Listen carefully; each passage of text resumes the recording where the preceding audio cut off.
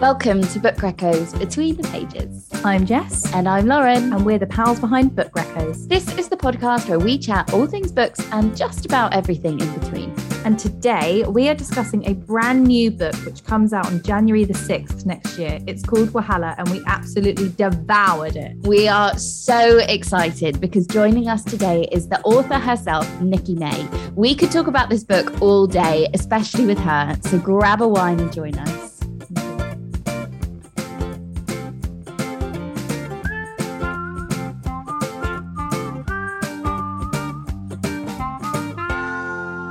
We both read Wahala in November, and it's a new release we've been very excited for, and we just couldn't wait any longer, basically. And we were then invited to a showcase by Penguin where we met the author in person, and she is just as fabulous as we were expecting. And I am delighted to introduce her to the podcast. So, Nikki, welcome. Thank you so much for having me on Book Recos. It was so nice meeting you. Oh my God, the pleasure is all mine. We've been so giddy about this all day, Nikki. I can't wait to chat to her again. And actually, this is my excuse to have a glass of wine on a Friday afternoon. Mm-hmm. Absolutely. As promised, we have also come armed with a glass of wine because that's how all the best conversations start, isn't it? Absolutely. Certainly in my book, they do.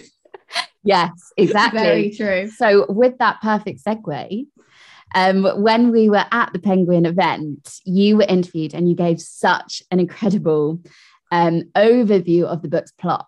So not too much pressure to put on you here, Nikki, but could you give an overview of the plot for the listeners today?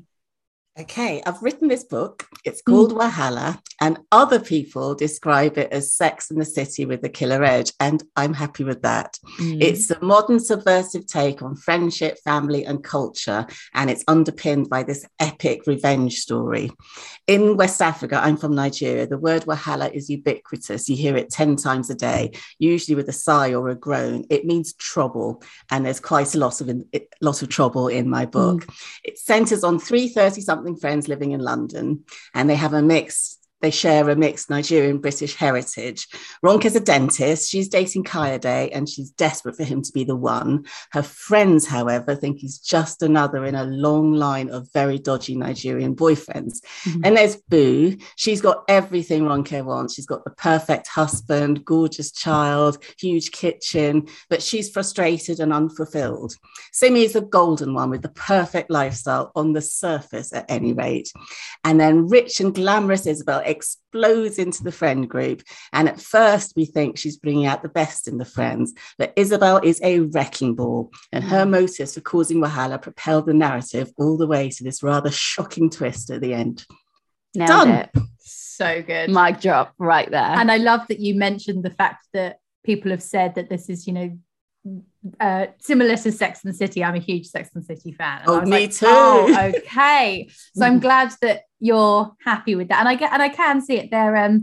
It's a tight friendship group, and they're all middle class with amazing wardrobe. So I guess it makes complete sense. I think a lot of books that feature Black people tend to be based on struggle or pain, but we're not a monolith, and some of us are just living our best lives and doing the best we can and getting on with it, and we like shopping and we like eating out, and we've got the same worries about paying our mortgage and everything else. So I thought it'd be nice to have a book about brown people that really could be about any people. Totally. Couldn't agree more. So true. So you did dive into the characters a little bit there in your description, so thank you so much. And we wondered how did you create the characters? Are they similar to people you know, or are they similar to sort of a character you've seen in a film and you thought, I'd love to sort of make up my own character that's similar to that? I'd love to know a little bit of your thought process behind each of them, because they're so unique and so fab. Oh, thank you. It's not autobiographical, but there are little bits of me in some of the characters. So Simi dropped out of medical school. I did that. My dad was freaked out, the same as hers was. Boo has always tried to adapt. She's always tried to blend in. And I've done that. When I was working in advertising for 20 years, I straightened my hair. I made sure my accent didn't give away that I was educated in Nigeria. I tweaked my name. Nikki is a derivative of my Nigerian name, Morenike, but that was way too unpronounceable. So I changed it to Nikki. And like Ronke, my maternal grandparents wanted nothing to do with us because they were not happy that my mum had married a black man. So there's a little bit of me in all of them. Mm-hmm. But Isabel, I confess, there's none of me in Isabel. But I was watching for that. I was watching Killing Eve when I was writing the book, and I am in love with Villanelle and her wardrobe. Now that you've said that, that's so true. So there was a little bit. The side boob at lunch was definitely inspired by Villanelle, and I mean, I think things just filter through from everything. So there are little bits of my friends there. One of my best friends, Maxine, has a scatter cushion problem. When you go and visit, you're literally brushing scatter cushions off the sofa so you can sit on it. So I gave Ronke her scatter cushions, and I've got another friend called Nikki, whose wardrobe is just depressing. Every time you see her, she rocks up in some other amazing outfit. But I gave Simi her wardrobe, and my friends keep saying, which one's me? But there isn't one person that's anybody. It's sort of a reflection of lots and lots of different people I either know or have read about. Oh, I love that. My favorite character was definitely Simi. I want her wardrobe. I want her job. I want her husband. I was about to say I want her husband. I want the Bank of Martin. I want the Bank of Martin, but I also want her flat. And I think I said this to you when we, after a few glasses of wine when we last met. I want the husband that goes away for about 3 months at a time. And, you know, he just drops back in on weekends sometimes. Like with his credit card. Perfect. With the credit card. Perfect setup. I totally agree. Do you All she's missing is a dog. If Simi had a dog, her life would be perfect. Very true. Do you have a favourite character that you're most attached to? Everybody thinks it's Ronke, and I do love Ronke, but I actually think Simi is the most interesting character. I think that imposter syndrome, I honestly think I'm yet to meet a woman who doesn't have imposter syndrome. We're cursed by it. It just pushes us down. I mean, even now when everybody says, you must be on top of the world. No, I'm sitting here thinking, are they really reading my book and is it going to flop? So I think Simi has this lovely exterior where she appears to be golden to everyone. And I actually think I've got a big soft spot for her. Us too. I wanted to shake Boo.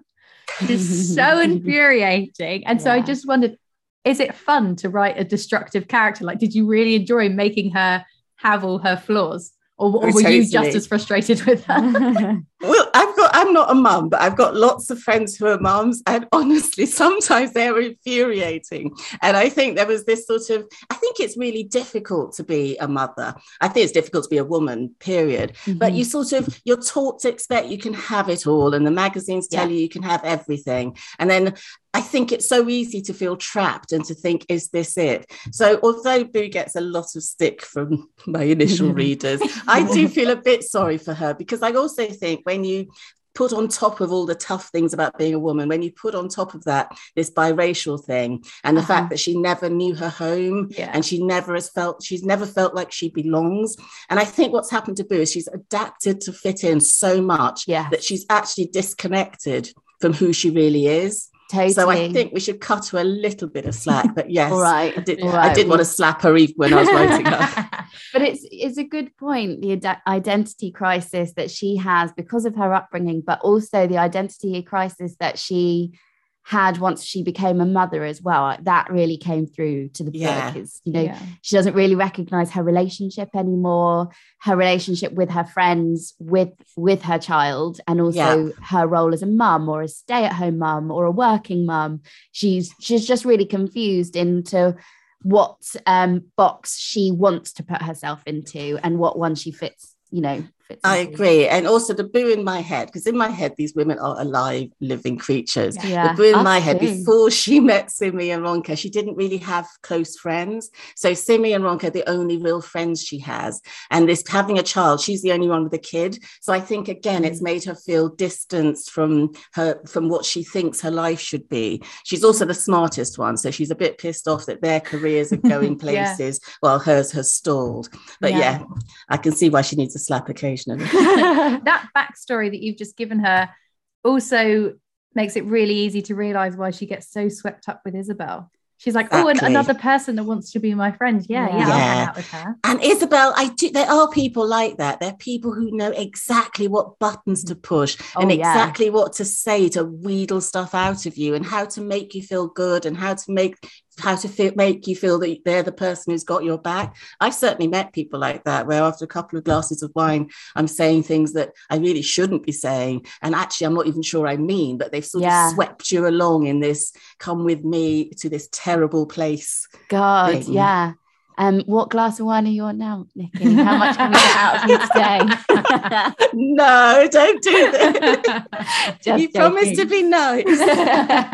But there were parts of the book where Isabel is talking to Boo, and I'm like, Boo, don't fall for it. Honestly, like, it's so transparent what she's trying to do, but there are those people in life who are just completely oblivious to the outside sort of niceties and the false exterior that you get from manipulative people like Isabel.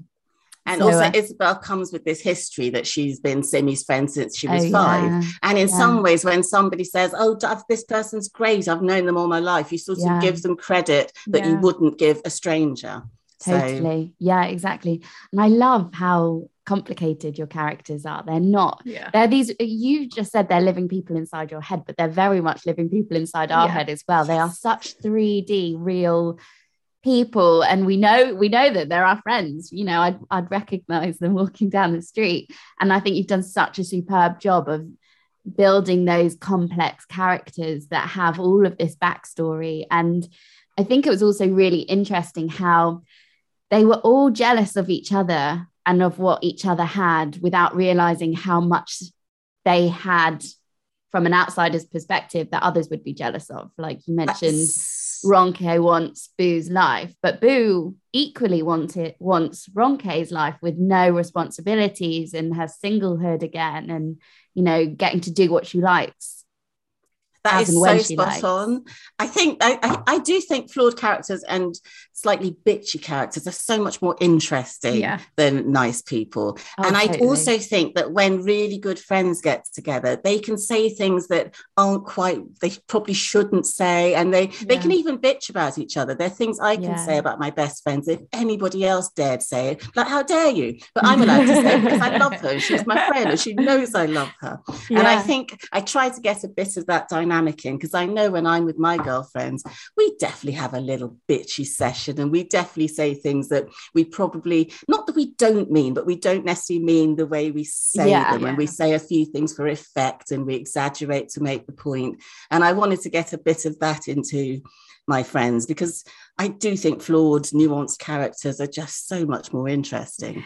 Oh, couldn't agree more. Yeah, to read and also probably to write as well. And to be with. And to be with, But when you say that, there were moments when Isabel would sort of just assume and enter into that dynamic and assume that she can say those sort of liberal things that she's mimicking the others are doing. But actually, you know, she's new to the group. Exactly. And she hasn't built those many, many years of understanding and friendship to be able to reach that level. So you can see that happening, and it sort of it brustles Ronke up the wrong way. And I think she's the most her eyes are the most open to what Isabel's approach is. I think Ronke in herself is actually, in a strange way, the most comfortable with herself. The problem with Ronke is she's just determined that marriage and 2.2 kids is the only way to be happy, and this husband must be father shaped. And I think that if we could have got rid of that from Ronke, she'd have been a perfectly happy, sorted woman, and would probably have kicked Simi and Boo into touch.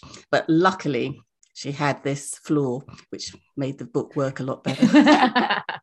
But she also had this amazing cooking talent as well. So a lot of the book, you talk about the Nigerian cuisine, and there's a few yummy recipes that you've added in the back, which I think are a beautiful touch.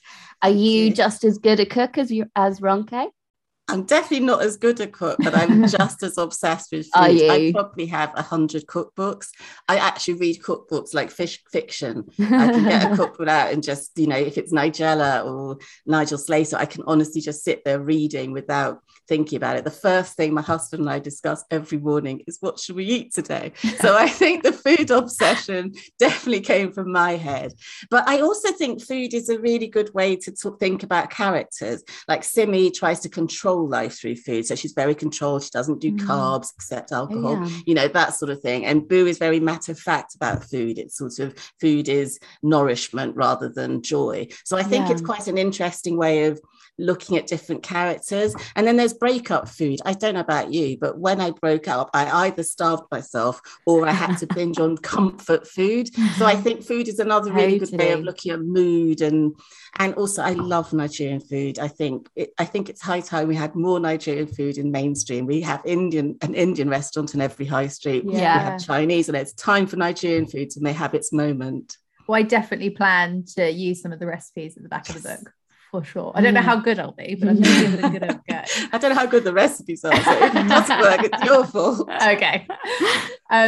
So this is very much a love letter to Nigerian food, but it also, you said when we met you last time that you sort of saw the book as a love letter to London, which I really love. So I live in the middle of nowhere in Dorset, Somerset borders, and it's beautiful. It's lovely. There's rolling hills, there's sheep, there's Wellingtons, there's mud, and there's no shops. And I lived in London for most of my working life for 20 odd years, and I miss it terribly. There's so many little things you miss. So there are little places like the Peace Pagoda in Battersea Park, and I used to walk my dog on the way to work every morning, and we'd always stop at the Peace Pagoda, and I'd give him a little treat and he'd sit there. And I still think of little moments like that, so I put them in the book. And Simi's flat, well, when I met my now husband and we started dating, he lived in a tiny little studio flat in that same building, so I just made his flat in the circle. Love and it's that. There, and Jacob the dray horse that's in my book is real, and he's there, and it's also, I just made it much grander and much bigger. And even Ronke's flat is actually where my husband's parents live, in Battersea. And I found by making the locations places I actually knew, I didn't have to think about them. I could describe them from memory and from my head, and I knew what happened when you came out of the house. If you turn left, this is what you'll see. And I do miss the bars and the restaurants, and so in some ways it is a real love story to London, which is such an amazing city. And the thing with London is when you live in it, you forget how wonderful it is. Yeah. We all want to go to New York or to Paris or to Rome, but London is kicking. Couldn't agree more. And I'm also based in Southwest London. So for me, the scenery was so vivid. It was so real because it's on my doorstep as well. And the restaurant that is sort of their restaurant where they frequent quite often. Is that a real restaurant? It's sort of an amalgamation of lots of Nigerian restaurants. Now, this is going to sound really bonkers because I love Nigerian restaurants. They're not that many and they're all terrible. I hope they're not listening. But the service is usually appalling. They take ages to serve you. When they do ask for your order, it's done in such a surly tone. The red wine is always cold. The white wine is always warm. It's all quite chaotic. And if 6 of us order, you can be sure that the food will arrive at random times, like half an hour in between, and the bill takes half an hour to arrive. But there's something just wonderful and nostalgic and homely about it. So it's Booker isn't real, but it's sort of an amalgamation of lots of Nigerian restaurants that I've been to with my friends over the years. Oh, amazing. And something I wanted to ask you about is, well, firstly, congratulations, because this book has already been agreed, or it's been announced that it's becoming a series for the BBC, right? I know, it's just bonkers. Before it's even released. How incredible is that? Like, no big deal, but you've written the first book and it's already a series. I'm still not sure I believe it myself. I mean, I got my hardback actual printed copies today, so I'm actually starting to think the book is real. I'm hoping. But the TV thing is just mad. been commissioned, which means not just optioned, it's actually going to be made into a 6-part TV series on the BBC. So my dad is thrilled because he's heard of BBC, he's never heard of Netflix, so he's delighted. And the late Liz Kilgareth, who's the producer, she did Bodyguard and she did Luther and she did The Cry. She's a genius, she's a legend, and she really gets it. I actually think she might win if we did a character quiz of the girls of Wahala. That's how much she gets it.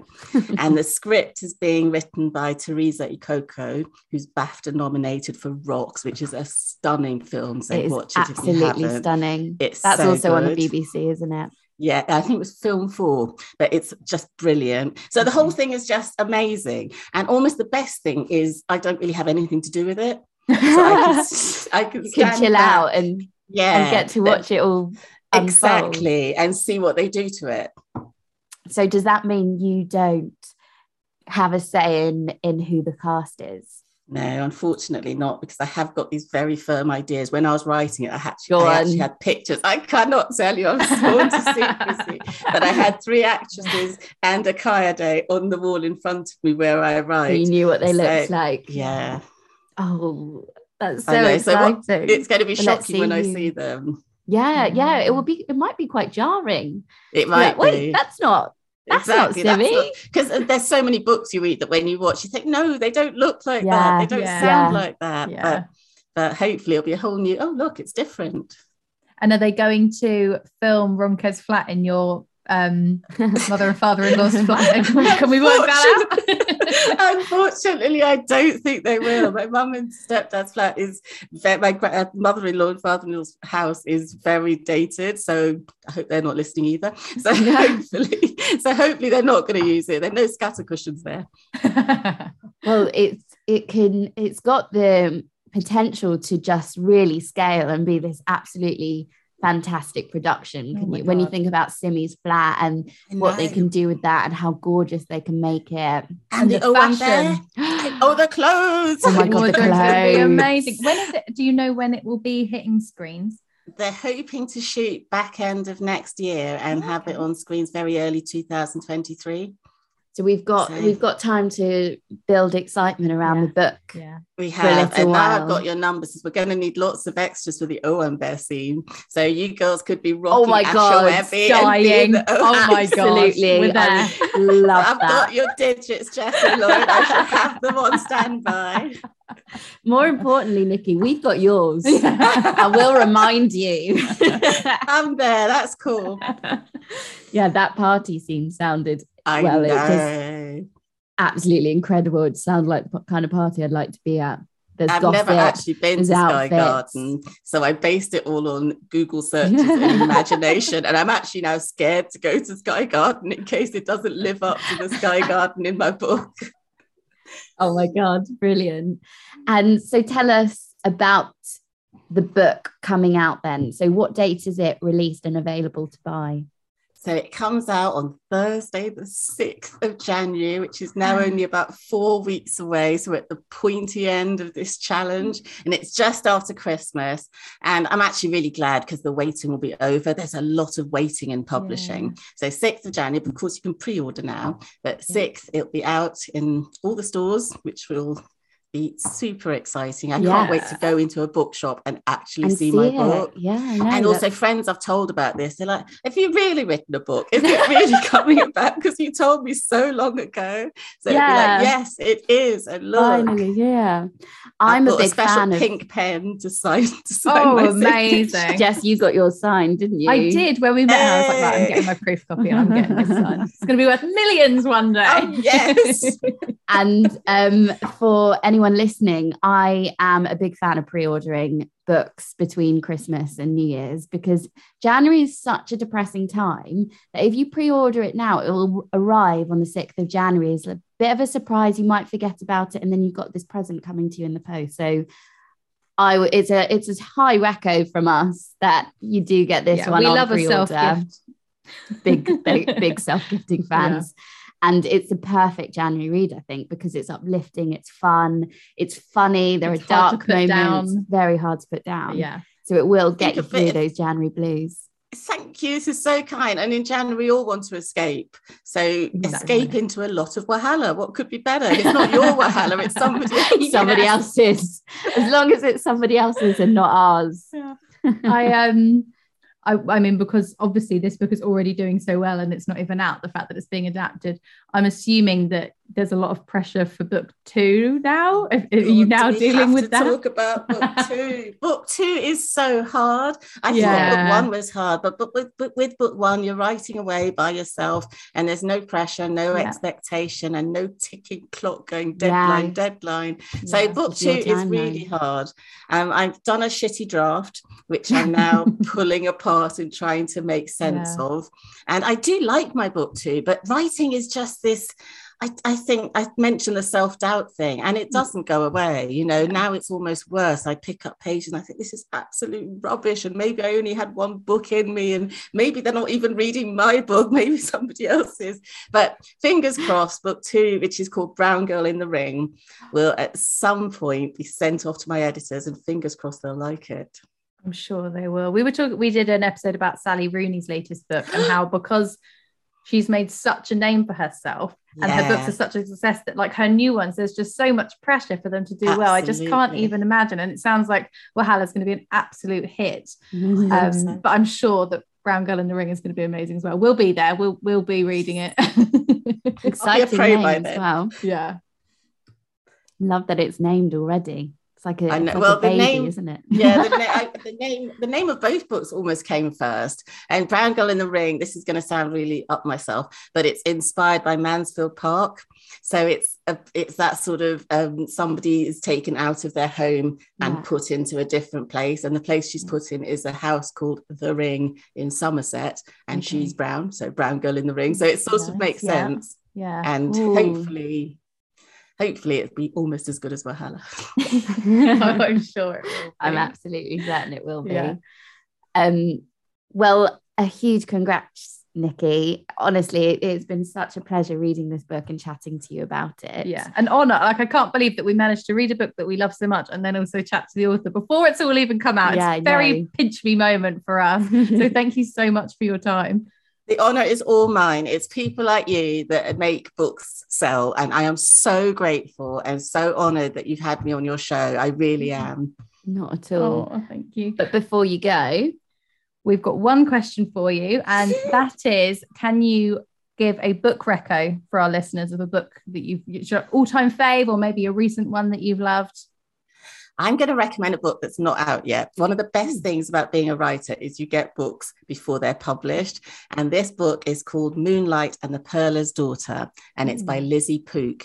And it's set in Australia, in Perth, on the islands of Perth. And it's historical fiction. And the heroine, Eliza, is like the first feminist ever. So it's this historical fiction, adventure, feminist. There's pearls, there's shipwrecks, there's thunder, there's lightning, there's tick, tick, sharks. tick. It's just such a rollicking read, but it's also quite important because it sheds a light on a really dark bit of British history when we had treated Aborigines really badly in Australia. So it's sort of got everything. It ticks every box, but it's actually the best. It's a good read. Oh, we'll definitely. I think it's out in March. Moonlight and the Pearler's Daughter. Tick. We'll put it in the show notes for the listeners to go and pre-order as well. Excellent. All right. Thank you so much, Nikki. It's been such a joy to chat to you. Thank you, Jess. Thank you, Lauren. Cheers. Cheers. And enjoy the festive break. I can't wait. And all fingers crossed for launch in Jan. Thank you. Thank you. The theme for this month's Books That Matter box is Reclaim Her Name and includes a copy of beautiful Virago edition of the classic The Dud Avocado by Elaine Dundee. It's also full of goodies, including some vegan hot chocolate, which is just so perfect for December. So if you'd like to win a box this month, there are 2 ways to enter. If, like me, you listen on Apple, then subscribe, leave a rating and review, and use your Instagram handle as your nickname on the review. Or if, like me, you listen on Spotify or anywhere else, then follow the podcast on that platform and screenshot and share on your Insta, tagging @BookReco so we can count your entry that way. Entries for the November box close on Monday the 27th of December and will be announced on our Instagram on Wednesday the 29th of December. If you're listening to this at a later date, then don't worry. It's a monthly competition, so still enter and we'll count your entry towards whatever box it is at the time. Thank you so much for listening. See you next week.